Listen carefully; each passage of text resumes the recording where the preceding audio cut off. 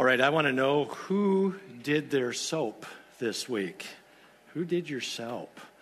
This is a transformational experience for you, and these cards are available at the end of the service. This is a way for you to be able to learn to hear God's voice on a daily basis. Pick one of those up on the way out. I know there have been multiple comments on social media about how it's been a positive experience for our people. I encourage you to be a part of that. I am so excited about this series in the book of Acts, and it begins today. If you didn't notice, Dana got the lovely introduction music, and we're excited about this series. So, and I hope you will be too. I think all of the Bible is my favorite, but I often say this book, the book of Acts, is one of my very favorites. And I'm just excited that we're starting this together. And I'm going to give you homework each week at the end of service so that when you come next week, you're ready for the message then. Yeah, because, we're back to school and we're back to God's Word. And yeah. Well, the title of the message this morning is Waiting. And this is really what we find at the very beginning of the book of Acts is we find the disciples, we find the believers, the followers of Jesus waiting. It's what they're doing. And I have a confession to make. I so dislike waiting. When our Hinkle kids were young, it would really try my patience when we were waiting for the food to come out at the restaurant. Now, whether you have small children or you've been placed next to them in the restaurant, 20 minutes waiting in a restaurant with small children misbehaving, especially your own, it feels like an eternity, doesn't it? Is it ever going to end, right? Don't get me wrong, I love children. I have 5 of them. And to me, when children make noise, that's just, whether it's in church or anywhere else, it's the sign of life. It's the sign of love. And children are important to the church of today. So don't get me wrong about the kids. But maybe for you, it's not the kids. Maybe for you, it's waiting for the Amtrak or the stoplight downtown to finish so that you can move ahead. Maybe it's the checkout line at Walmart. Or the person who, not that Walmart's bad. It's a checkout line anywhere, right? Maybe it is for you that person who refuses to use their cruise control.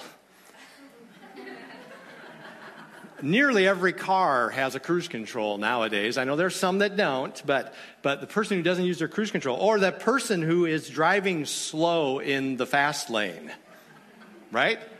We all have waiting issues, if we'll admit to it. And the truth is, whenever I'm sitting there waiting for the Amtrak, or I'm sitting there in the checkout line, wherever it is, and I'm waiting for that person to pick out all their coins out of their purse or their pocket or whatever, and counting them out. For me, what happens in that time is I'm constantly thinking about what I'm going to do next. Constantly thinking about what's happening in the rest of the day. Constantly thinking about, I think, my wife will tell you I'm a chronic planner. I'm thinking about stuff 3 months from now while I'm waiting in the checkout line. So I'm always thinking about how to best use my time.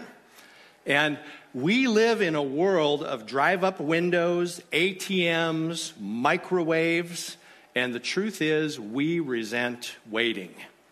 We resent it because we just expect everything to happen, don't we? And we do this even with God if we want to admit it. We pray the prayer and we're like, okay, God, do it now. Boom. And sometimes he does. And sometimes he doesn't. Sometimes he makes us wait. When Father had us resign our former pastorate after 11 years, after we raised up our replacements, he asked us to wait. And it was nearly a whole year before he gave us the go-ahead to start checking out where we should be next before we came here. That was a learning time for me, being in that waiting spot.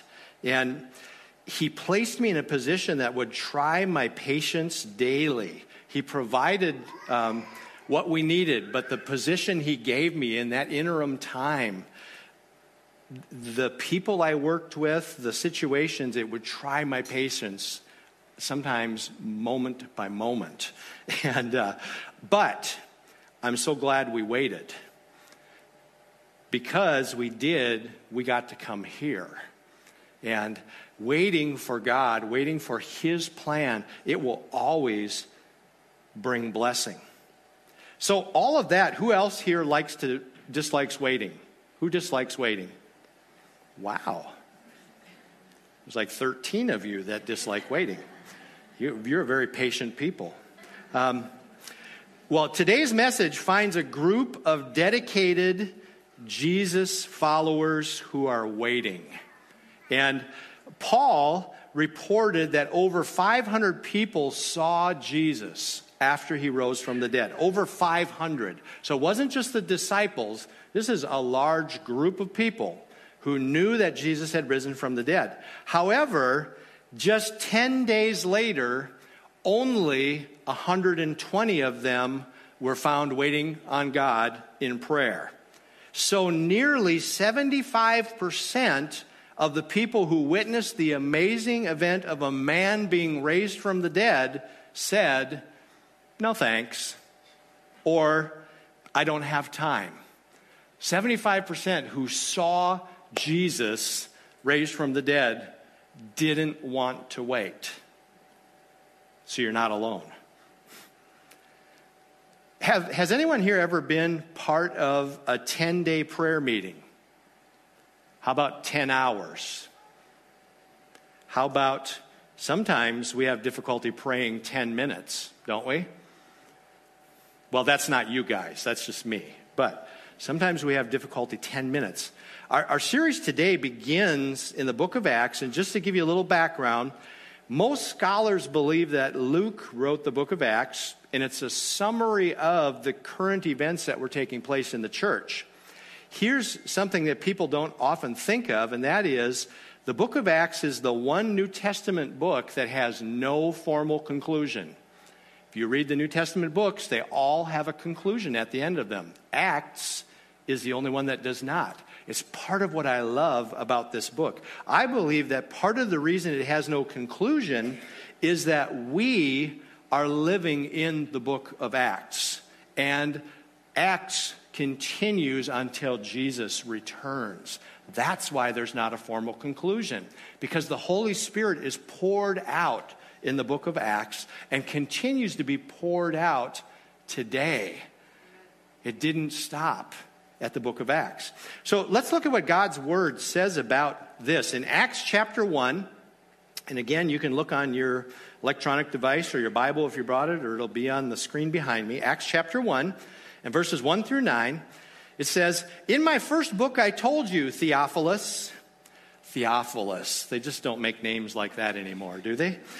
"About everything Jesus began to do and teach until the day he was taken up to heaven after giving his chosen apostles further instructions through the Holy Spirit.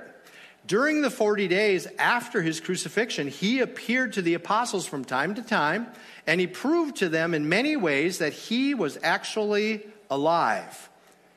And he talked to them about the kingdom of God. Once when he was eating with them, he commanded them, 'Do not leave Jerusalem until the Father sends you the gift he promised, as I told you before.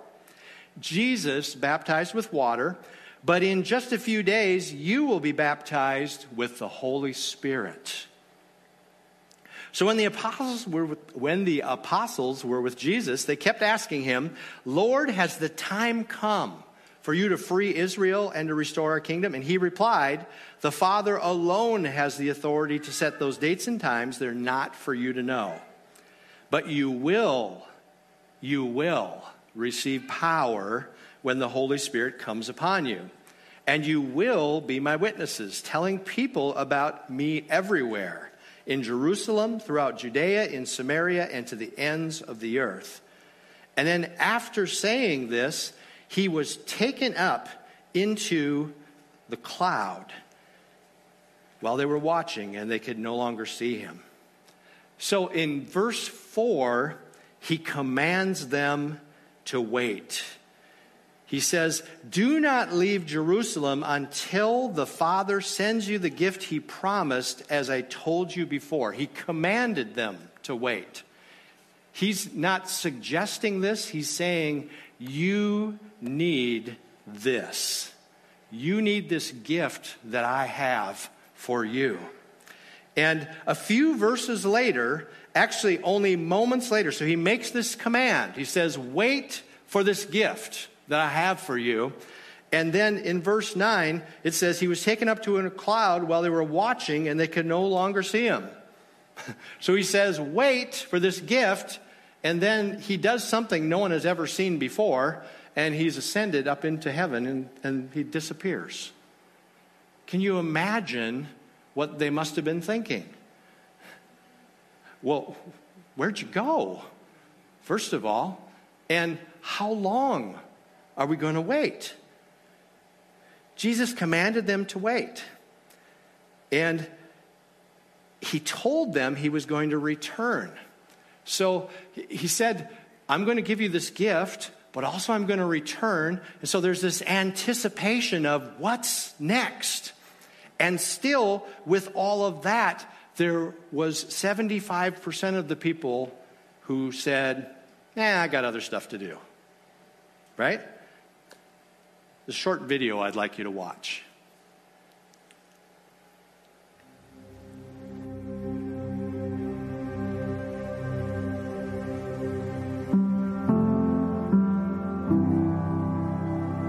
Jesus' very last act on earth is also one of his most puzzling. He ascends into heaven to be seated at the right hand of the Father. On the surface, the ascension appears to show Christ leaving our world. But if we see the ascension resulting in less of Jesus' presence instead of more, then we are missing out on a powerful truth about the ascended Jesus. When Jesus encounters Mary Magdalene after his resurrection, she throws her arms around him. She had lost him once, and she would never lose him again. But Jesus says to her, "Don't hold on to me, Mary, for I have not yet ascended to the Father." One could assume that Jesus is saying this because his resurrected body is sacred. But later Jesus invites Thomas to touch his wounds, so that can't be the case. Jesus knew the fear that Mary felt, thinking she had lost him forever. So through his reply, Jesus is saying, if you let go, if you let me ascend, you'll have access to an even stronger relationship with me. Mary, the way I am right now, there's a chance you could lose me. But if I ascend to the Father, you will have me forever, and nothing will ever be able to take me away from you. His presence would come through the Holy Spirit, who is not merely a force, but a person who would come in his place. Jesus said, unless I go away, the advocate will not come. But if I go, I will send him to you. And one of the roles of the Holy Spirit is to reveal Christ to us. This is why Jesus said that through the Holy Spirit, he would finally show himself to his disciples. The implication is that the disciples did not and could not truly know Jesus until he went away bodily and returned through the Holy Spirit, which is encouraging for us to see, because you might be under the impression that if only you could have lived and walked with Jesus, that you would know him better than you do now. But you'd be wrong. Before Jesus died, the Holy Spirit had not been released into the world in this powerful way. And you can only know Jesus fully through the Spirit's influence, as he shows you in the shadow of the cross how high and long and wide and deep his love is for us. In other words, through the Holy Spirit, you can see Christ and know his presence and his love better than the apostles on the night of the Lord's Supper. So the inevitable question is, are you living like this is true? Are you living like Christ is more accessible now than he was when he walked the earth? Jesus has made his intentions clear. He left heaven and all of his glory for your sake. And through his ascension, he has made himself infinitely available to you. Christ has drawn near to you. So draw near to him.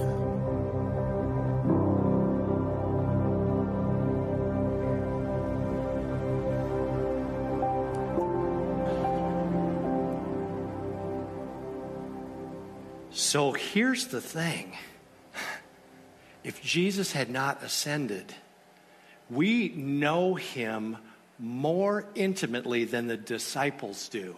You guys, it blows my mind when I think about that. I've had that thought that speaker said, that if I could just have been with Jesus, I'd know him more. It's not true. The fact that he left the Holy Spirit for us means that we know him, we know the Father more intimately than the disciples did. So in Acts chapter 2, in verses 1 through 8, it says, on the day of Pentecost, all the believers were meeting together in one place. Suddenly, there was a sound from heaven like the roaring of a mighty windstorm, and it filled the house where they were sitting. And then what looked like flames or tongues of fire appeared and settled on each of them. And everyone present was filled with the Holy Spirit and began speaking in other languages as the Holy Spirit gave them this ability. At that time, there were devout Jews from every nation living in Jerusalem. And when they heard the loud noise, everyone came running, and they were bewildered to hear their own languages being spoken by the believers. They were completely amazed. How can this be? They exclaimed. These people are all from Galilee, and yet we hear them speaking our own native languages. So after 10 days of waiting, 10 days after Jesus ascends into heaven, the Holy Spirit is poured out upon the world. Not just these believers, but the world. The Holy Spirit becomes available to us. This is no small event, you guys. And it was what Jesus commanded them to wait for. It was this gift that was promised to the believers then and is promised to the believers today.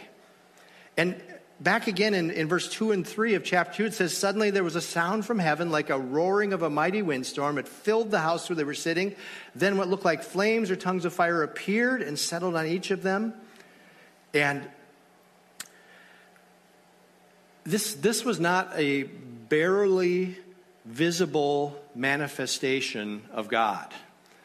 This was an event. This was huge. They knew what they'd been waiting on had come. It was the promise of the Father. In verse 4, it says, everyone present was filled with the Holy Spirit and began speaking in other languages as the Holy Spirit gave them this ability. Doesn't it seem like the waiting was worth it in this case? This is the baptism in the Holy Spirit, the gift that Jesus spoke of for all who believed who would receive. And it was not limited to those who waited that day. Throughout the book of Acts, we're going to see this happen again and again with new believers, with believers who'd already been following Jesus for some time. We'll see the manifestation of this gift in operation today. It was not meant to end ever. Like the book of Acts that doesn't have a formal conclusion, the gifts of the Holy Spirit have no formal conclusion. It says in 1 Corinthians 14 and verse 26, it says, well, my brothers and sisters, let's summarize. When you meet together, one will sing, another will teach, another will have some special revelation God has given, one will speak in tongues, and another will interpret what is said, but everything that is done must strengthen all of you. This passage says, when you meet together. That's what we're doing, guys. We're meeting together. And this is the norm for worship. Maybe not by what our world speaks to us, but according to God's word, which I hope that's what we're going by is God's word. According to God's word, it's normal for people to have a special revelation, a prophetic word. It's normal for people to speak in a tongue and there to be an interpretation when you come together. This is exciting stuff. And this is God speaking to his church using his people to do it. However, the manifestation of this gift is not what's important.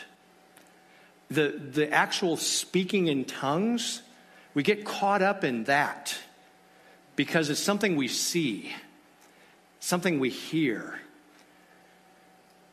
That's not what's important. What's important is the confidence, the power, the ability, and the desire that the Holy Spirit gives us to share what Jesus has done in our life. That's what the baptism of the Holy Spirit is about, you guys. It's not about the manifestation of the gifts. It's about the power to share what Jesus has done in us.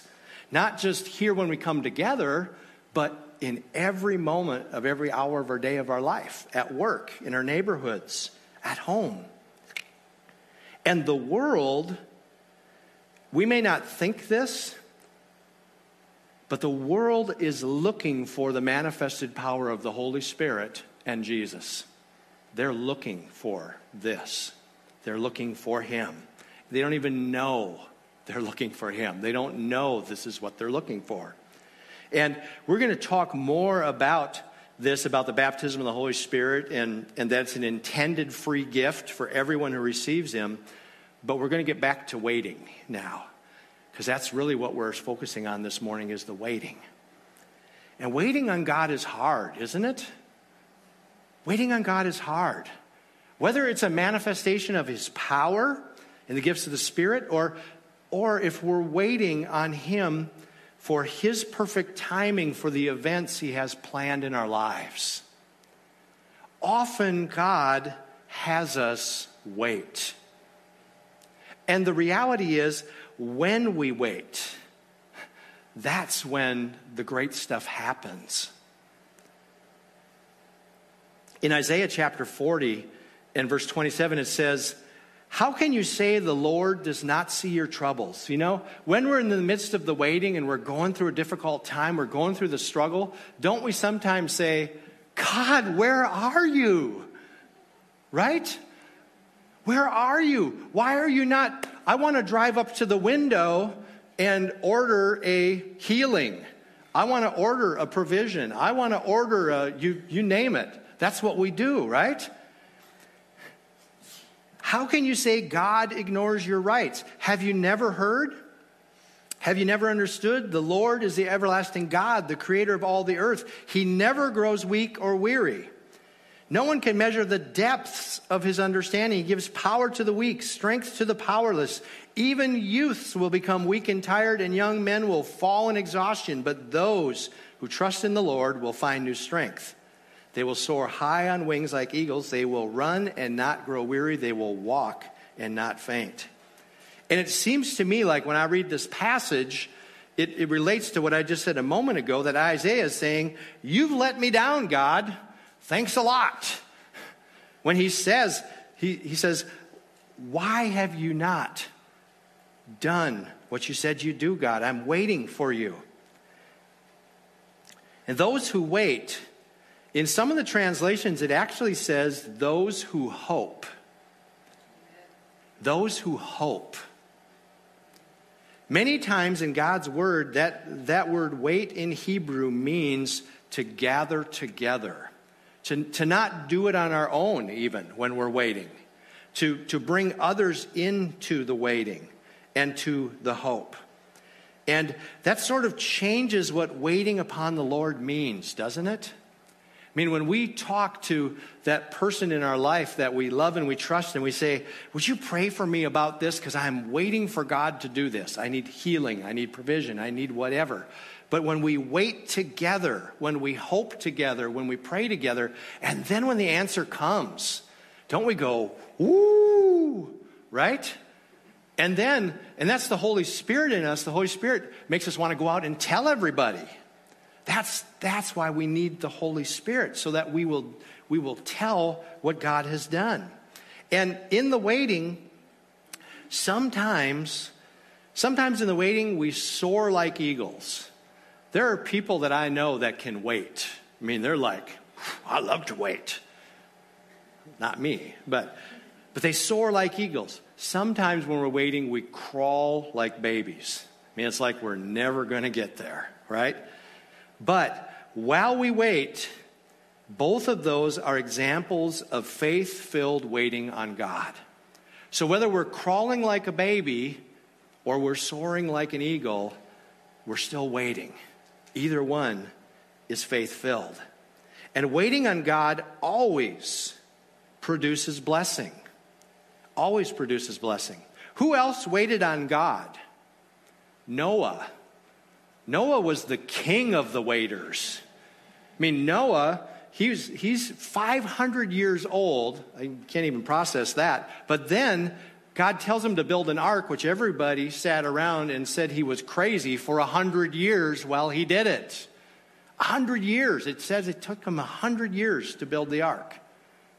Yet Noah waited on God. Abraham and Sarah, they were 80 plus years old. And God said, you will have a child. Now, Abraham got a little bit impatient in the middle there, didn't he? Remember? He got impatient in the middle and he kind of messed it up.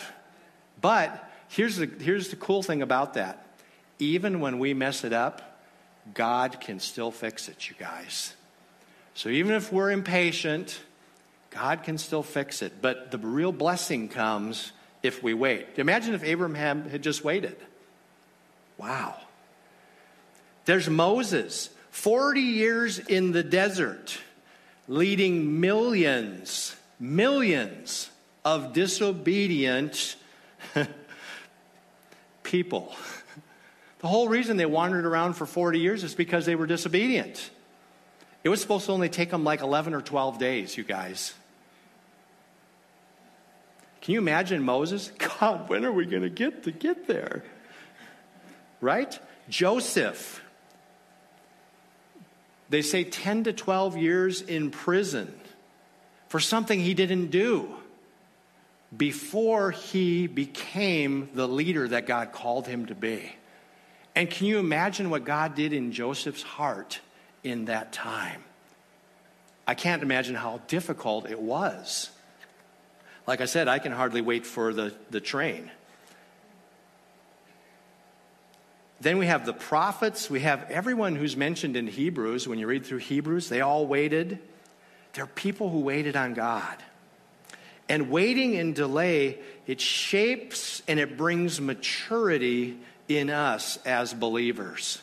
In that time of waiting, if we will wait and we will call out to God, we will find maturity, we will find growth in Him that would not have happened had it not been for that waiting. If we could see waiting as a time of preparation for what God has next, when you're stuck in one of those spots, and you will be, where God says, wait, think about it as preparation.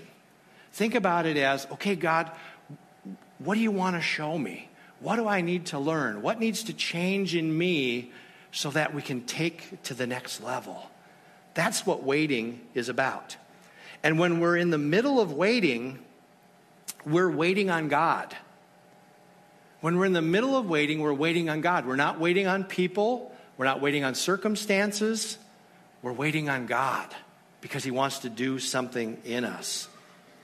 And waiting on God always brings His best for us. It did in the opening of this passage when we talked about how the 120 waited for what Jesus promised. And the Spirit was poured out. And we're going to get into more of that next week. But because they waited, there were over 3,000 people who came to know Jesus because they waited in that one day. And again, I get ahead of myself. I'm so excited about this book and teaching this message. So waiting on God brings the best for us. And waiting on Him allows the Holy Spirit to work in us. So what does this mean to you? How do you react when you have to wait? What's your gut response when God tells you to wait? How do you respond to that? Maybe God has you wait for some things in the practical in your life every day just to kind of prepare you. You ever think about that? Last time I was standing in line somewhere to pay, I'm not going to say where it was, and because it wasn't the person who was ringing it up, it wasn't their fault. I mean, I stood there for between 20 and 25 minutes, and I was the second person in line. And that didn't happen here. That happened actually in Fort Dodge, where we used to live. But as I sat there, it was interesting that day because I began to say to God, okay, you're either protecting me from something, or there's something you want to speak to me, or what's the deal, God? Why am I standing here? And if we would react like that when we wait, we say, God, what is it you're having me wait for? And then listen. Have you ever had to wait on God to come through for you? Anybody ever had to wait on God to come through for you? Yeah. Did you learn anything while you were waiting last time? I think sometimes this pattern of waiting reoccurs if we don't learn the first time. God gives us an opportunity to learn again. We use that word opportunity instead of it being, right? What? Because that is not how God does it. God doesn't do it like that, honestly. So it feels like that, but that isn't how he does it.